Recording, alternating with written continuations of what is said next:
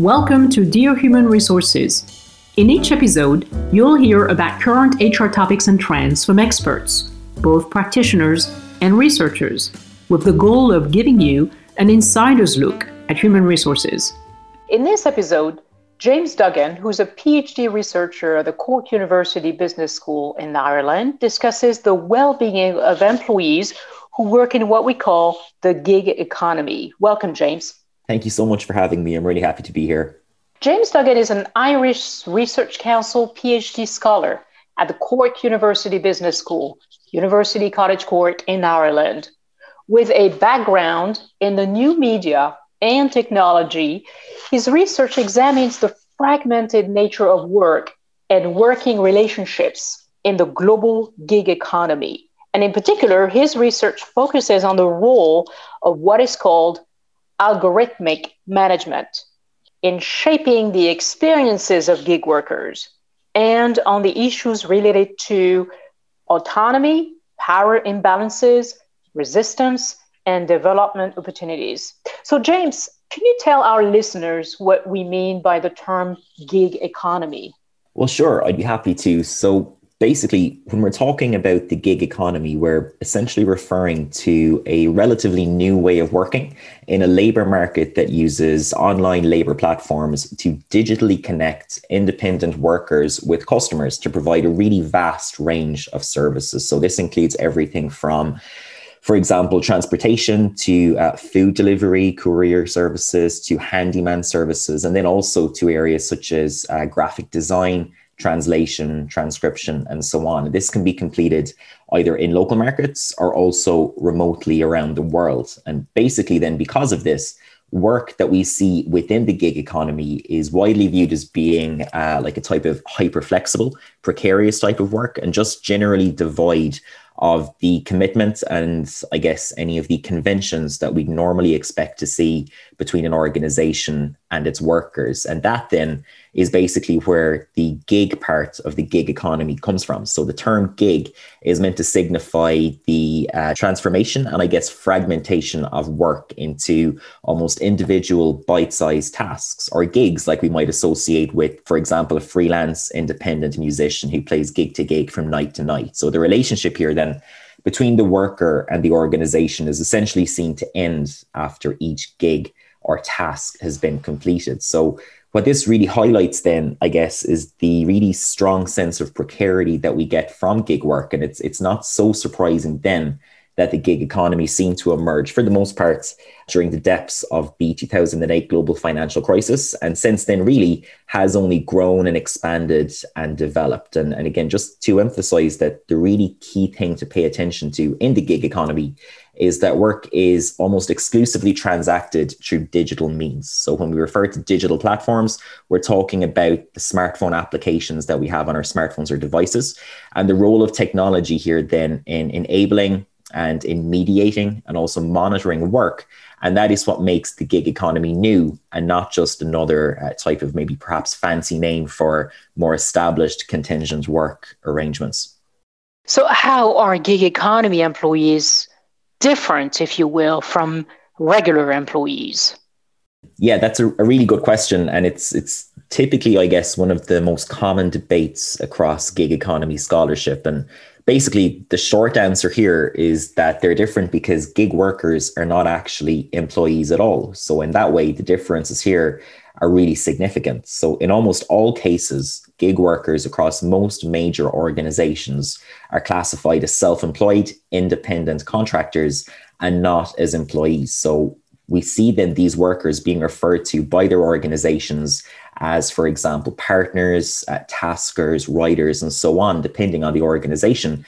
And all of this then is with the goal of making it very clear to the workers and also to the general public that these individuals are not really part of the organization. They do provide a service for the organization, but there is no legal employment relationship in existence here. So that's the scenario that we have. And those are the facts, I guess, around what gig work is and how it functions. And based on that, then there are two key viewpoints, I guess, in terms of what this means for gig workers. So firstly, on the more positive and optimistic side of things, there is the what we call be your own boss perspective, which basically is the argument promoted by organizations that gig workers are allowed really significant levels of flexibility in choosing when, where, and also how to work. And that most of the autonomy here is around scheduling, because as independent contractors, gig workers must have a certain degree of control over aspects of their work, such as this. So the whole idea here then is that gig work basically allows workers to become almost something like a type of micro entrepreneur, where they can essentially operate across several platforms simultaneously if they wish, and they can have greater control over their earnings and also their schedules. So that's the more positive narrative. And I guess those are really the ideals around gig work promoted by gig organizations. Okay, but on the other side then of this same argument, we see a much more, I guess, problematic and troubling perspective on gig work. And in a lot of cases, this more negative and controversial narrative is what tends to dominate most of the discourse on gig work to date. So most gig workers, by lacking employee status, are not entitled to any of the perks, benefits, and protections that would typically accompany conventional employment. And this includes everything from holiday pay to sick leave to potential overtime payments and so on. And this really then is a major area of debate and discussion, not just across academic literature, but also across policy discussion and debate too. So we've also got the issue then of the anonymity that essentially defines gig work. So for the most part, gig workers operate in total isolation. So that's the very nature of the work that they complete. So they land their roles through online only applications and a typically very speedy onboarding process. And in most cases, they receive no formal training. And as a result, they're unlikely to ever actually meet a representative from the organization for whom they work. So this seems quite bizarre to us as people who maybe work in the more conventional employment economy. So workers in the gig economy instead are usually entirely peripheral to the organization. Okay, and finally then, the last key issue that we look at here is the idea of algorithmic management. And you mentioned this at the start of the podcast, as it really is one of the key areas within my own research. So this basically refers to the use of technology, or algorithmic technologies to be precise, in the monitoring, managing, and also controlling of gig workers. So we could talk for an entire episode of your podcast about algorithmic management, about how it works, how it's developed, and so on, because it really is a fascinating area to learn about, and particularly for those interested in human resource management. But for the sake of this conversation, what I think is really important to emphasize or to highlight is that this new way of managing workers is really innovative, and it's very comprehensive in allowing the organization to observe and track and monitor workers. But of course, the issue here is that gig workers are supposed to be classified as independent contractors. And as a result, the argument then is that they shouldn't in any form be controlled by the organizations, even if it is an automatic type of management function rather than that being completed by a human manager. So we're left asking then, are gig workers actually self-employed independent contractors, or are they something closer to employees given the use of algorithmic management? And that's where quite a lot of my research is focused. So what are the implications of these differences that you just discussed on the well-being of gig economy workers? I would assume there are some implications. Yeah, 100%. And I guess that's really the core question here that underpins many, if not all, of the issues that we've just spoken about for the last few moments. So I think often across literature on gig work is that we spend so long and so much time trying to understand exactly how gig work functions and operates and the types of arrangements that are in existence, that it can sometimes very much unintentionally be also easy to almost forget to place a really strong focus on the lived experiences of these workers and the challenges that they actually face in their roles. Because once again, without even looking at it in any great detail, we can assume that based on what we discussed, that the issues that exist here are really significant and far-ranging and grand. So again, let's just start with the positives, because I think it's really important to strive for as much balance as possible when discussing gig work and not fall into the idea of maybe demonizing organizations here, because it's really important to recognize that there's not only one type of gig work and there's also not only one type of gig worker. So it wouldn't be fair to assume that all workers are unhappy or dissatisfied in these arrangements. Okay, and for an example, we can return to the idea of the micro-entrepreneurship that we spoke about a little bit earlier. And this is an often cited claim here, and a benefit rather of gig work, that these workers can become more empowered by this newfound autonomy, where they essentially escape the confines of a traditional service sector role, where they might be working unfavorable hours or whatever it might be. Likewise, sticking with the positives, gig work might also be a really valuable side earner for those who are already in a type of full-time employment. So the flexibility in scheduling of gig work can allow these individuals then to work when it is, for example, convenient for them. And it provides also an additional diversified income stream in such cases. And it can also be the case here then for students who, in my experience, at least based on my own research, tend to make up a relatively large segment of gig workers, and particularly in local markets where we see food delivery services, for example. So for students, it can be a really convenient means of income for them, and they can easily work around their hours of study, for example. Okay. And of course, the final, I guess, major advantage that we can see here, and something that is so basic sometimes it can almost be overlooked, is that gig work represents a really significant opportunity for those who become unemployed or find themselves out of work. And in such cases, gig work is known for its really low entry barriers, meaning that it can be really significant for these individuals as an opportunity to re-enter the workforce quite quickly and with relative ease. So again, there are certainly many cases of gig work being beneficial and offering valuable opportunities to workers. And it's really important, I think, in our discussion of gig work to highlight that. Okay. However, once again, returning to some of the larger issues that are present here, gig work can often represent more difficult and also problematic issues for workers. So returning to the issues that we mentioned a little bit earlier, a notable one here is the perhaps isolation that can be experienced by gig workers in their roles. So they really don't belong to an organization. They're almost entirely peripheral. And the supports and even social support systems that you might typically find in almost any type of employment are most commonly weak or perhaps even non-existent in many gig organizations. And in line with this, we're left questioning whether the classification status assigned to gig workers is actually appropriate and fair at all. So if these workers are managed by an algorithm, are they really self-employed? And if so, is the so-called flexibility afforded to these workers really as significant as advertised, or is it a more nominal type of autonomy where you have perhaps some control over scheduling, but as a result, you have almost no control over the execution of the labor process itself? Okay, so the potential erosion of employment standards then that we find ourselves leading to in this type of a discussion is something that's really widely debated across gig economy scholarship, with the risk here being that the gig economy business model seems or means rather that gig workers essentially harbor all of the risks associated with their role. So for example, if demand is low, gig workers suffer as they are paid on a task by task basis. Okay, likewise, if they become sick or unwell and they can't work, in almost all cases, that's their loss, as they're not entitled to sick leave, as they're not an employee of the organization.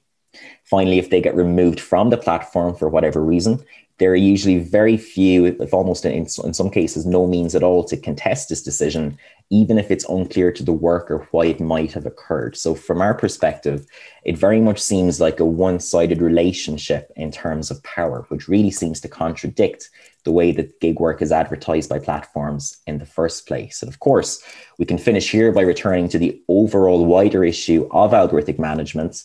And many gig workers are closely monitored from the time they log in, with their performance being tracked at almost every instance. And as we've mentioned already, subpar performance can be punished, perhaps by receiving less opportunities for work, or even in some more extreme cases, by being removed or kicked off the platform entirely. So there's a whole body of literature on the implications of such intense monitoring and surveillance of workers, and particularly by technological agents, which really is one of the core issues in gig work. And of course, the risk here then, from our perspective as HR researchers, is that the human is essentially being removed from the equation. So from the management process, from the working relationship, from almost everything. Do we have any kind of data, and specifically demographics, about gig economy workers? Do they tend to be young? Is it linked to the fact that some workers like flexibility in their schedule? Does that have anything to do with the age of the workers, perhaps?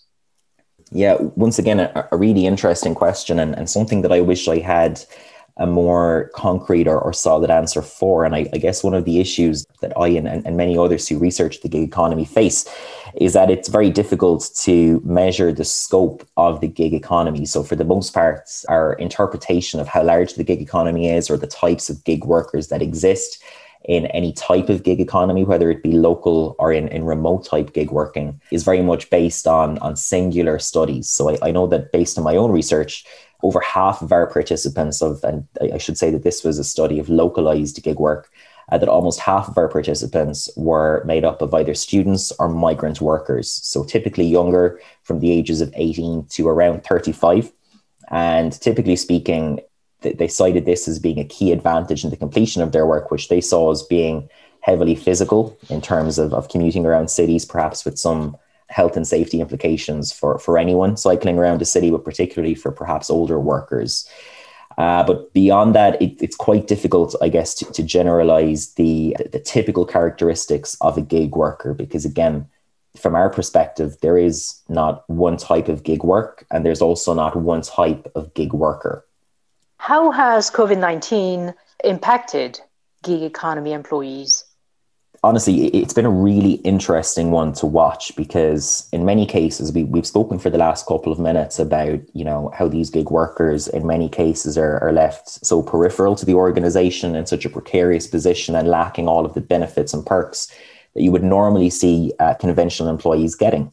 But what happened in 2020 was that gig workers became essentially essential workers throughout the pandemic, as the world continued to grapple with the pandemic, and couriers and food delivery services in particular experienced a really strong surge in popularity. So I've got some examples here from the Irish context. And if we look at food delivery platforms, which, as you can imagine, throughout the last number of months have been really classified as an essential service throughout the COVID-19 pandemic. And here in Ireland, orders on food delivery platforms increased by over 50% during the pandemic.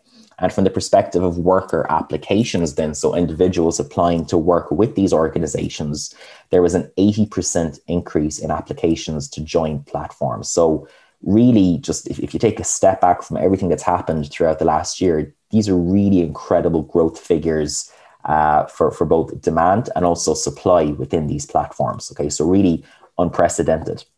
But in doing so, something that emerged from this, and I guess it's quite difficult to pick positives out of everything that has happened for the last number of months, but something on the more positive trajectory that has emerged from this is that COVID-19 has really put a very strong, harsh spotlight on the uncertain and often precarious conditions faced by many gig workers. So these gig workers are risking their health and also their lives to provide these essential services. Yet, as we mentioned, they almost always lack even the most basic protections and benefits themselves.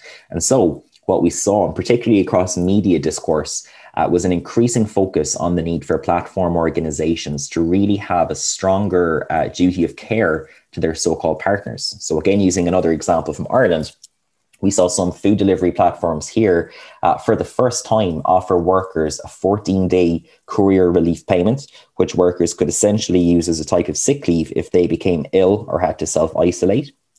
And again, most platforms operating in the Irish market also provided PPE to their workers, so protective equipment, as a recognition that they were essentially operating an essential service on the front line in a customer-facing role.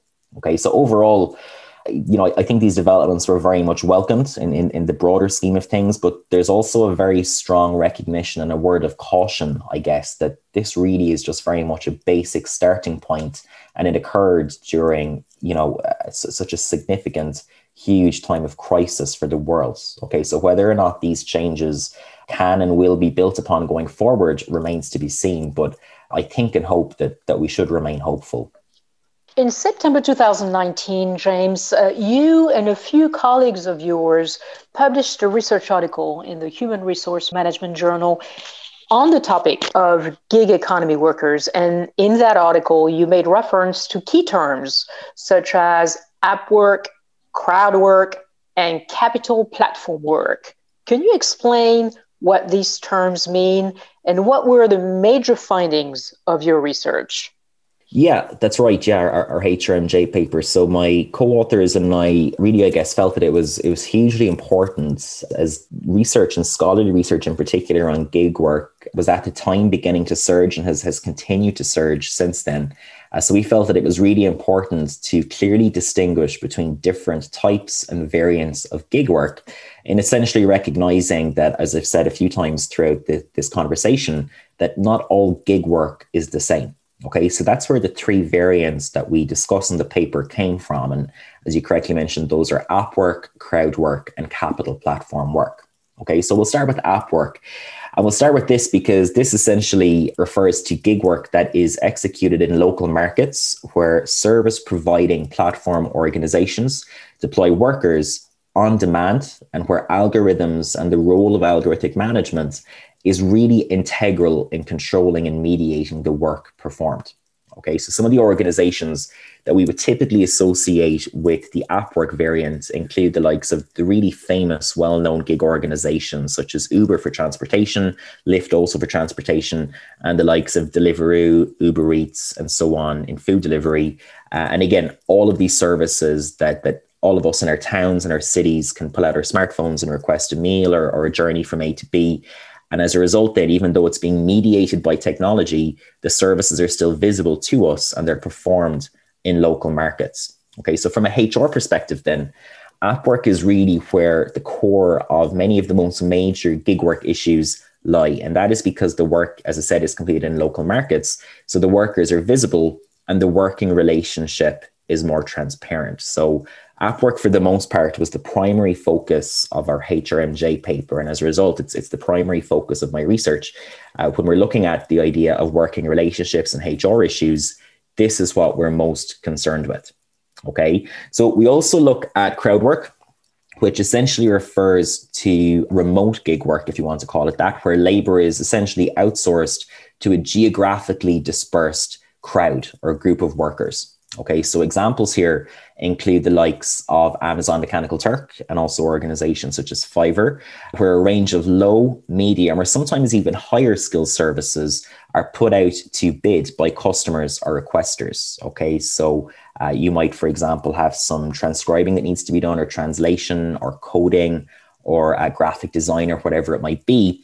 And you look online for these services on these platforms as a customer or as a requester, and you then see a range of gig workers or a crowd who offer services in these particular areas. Okay, they have rates in some cases. In more cases, you can offer how much you are willing to pay for the task to be completed. Okay, so crowd work then is really something a bit closer to the ideals of gig work, okay, where individuals can, more so than in app work, can pick and choose freely between tasks, although the payments in some cases can often be quite low, okay, and that's simply due to the really high levels of popularity that we see on these platforms, and that there's a huge range of individuals offering their services. Okay, so as a result, then it can often drive down the overall value of the service being provided. Okay. And finally, then we've got capital platform work. So this is something, again, more akin to the idea of a sharing economy, where platforms are used by individuals to sell goods or to lease assets, which perhaps might be underused or underutilized. Okay, so examples here include, again, the really famous example of Airbnb and also organizations such as Etsy. So again, much like crowd work, this is a little bit closer to the ideals of gig work. And we're particularly here looking at the notion of gig workers being something like a type of micro-entrepreneur, where they're running their own little business on their own for the most part. Their services are available on the platform or advertised on the platform, and the platforms monetize this by taking a percentage of every service sale. However, for the most part, these workers typically do have capital platform workers, that is, typically do have more significant control and autonomy over their operations than we would see in the likes of app work in particular, and also to some extent in crowd work too.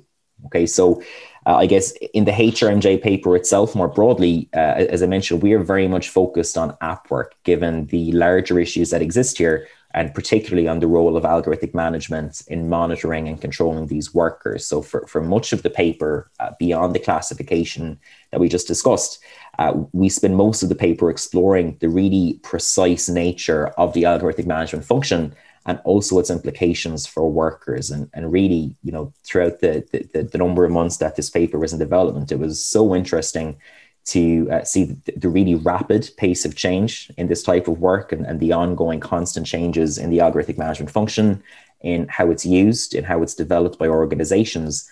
And it was really interesting to keep developing the paper in line with this. In closing, James, can you give us one breakthrough idea about how organizations could really improve the well-being of gig employees in light of what you've explained? Again, it's a really good question, and perhaps a tricky one, because I think to date, it's perhaps something that many have tried to do, but no one has fully succeeded yet in terms of cracking the code to make a gig economy that works for all. Okay, so that works for customers, that works for organizations, and that also works for the individuals offering the services and completing the work. Okay, so from our perspective, I guess, as HR researchers, what we really see as being a key issue here is around the transparency of the algorithmic management function. So in much of my research, we look at the lived experiences of gig workers and their engagements, their encounters, and their efforts to navigate and to make sense of the algorithmic management function, and really significant challenges and complexities that they face in terms of understanding how best to work, how to be strategic in terms of maximizing their earnings and their earning potential, how to avoid being punished or removed from a platform, perhaps.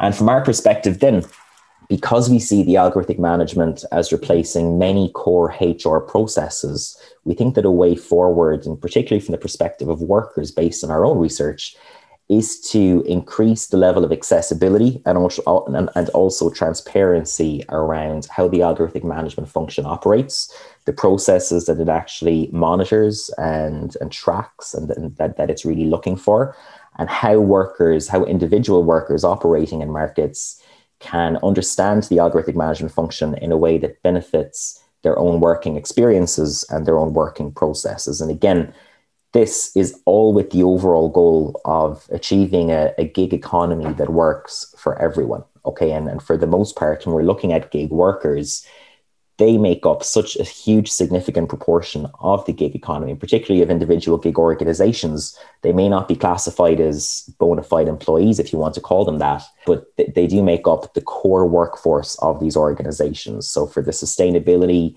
of gig work, both from the perspective of organizations and also from the perspective of workers, we think that's a really important issue to focus on moving forward. I assume the gig economy is definitely the future of work. What's your take on that?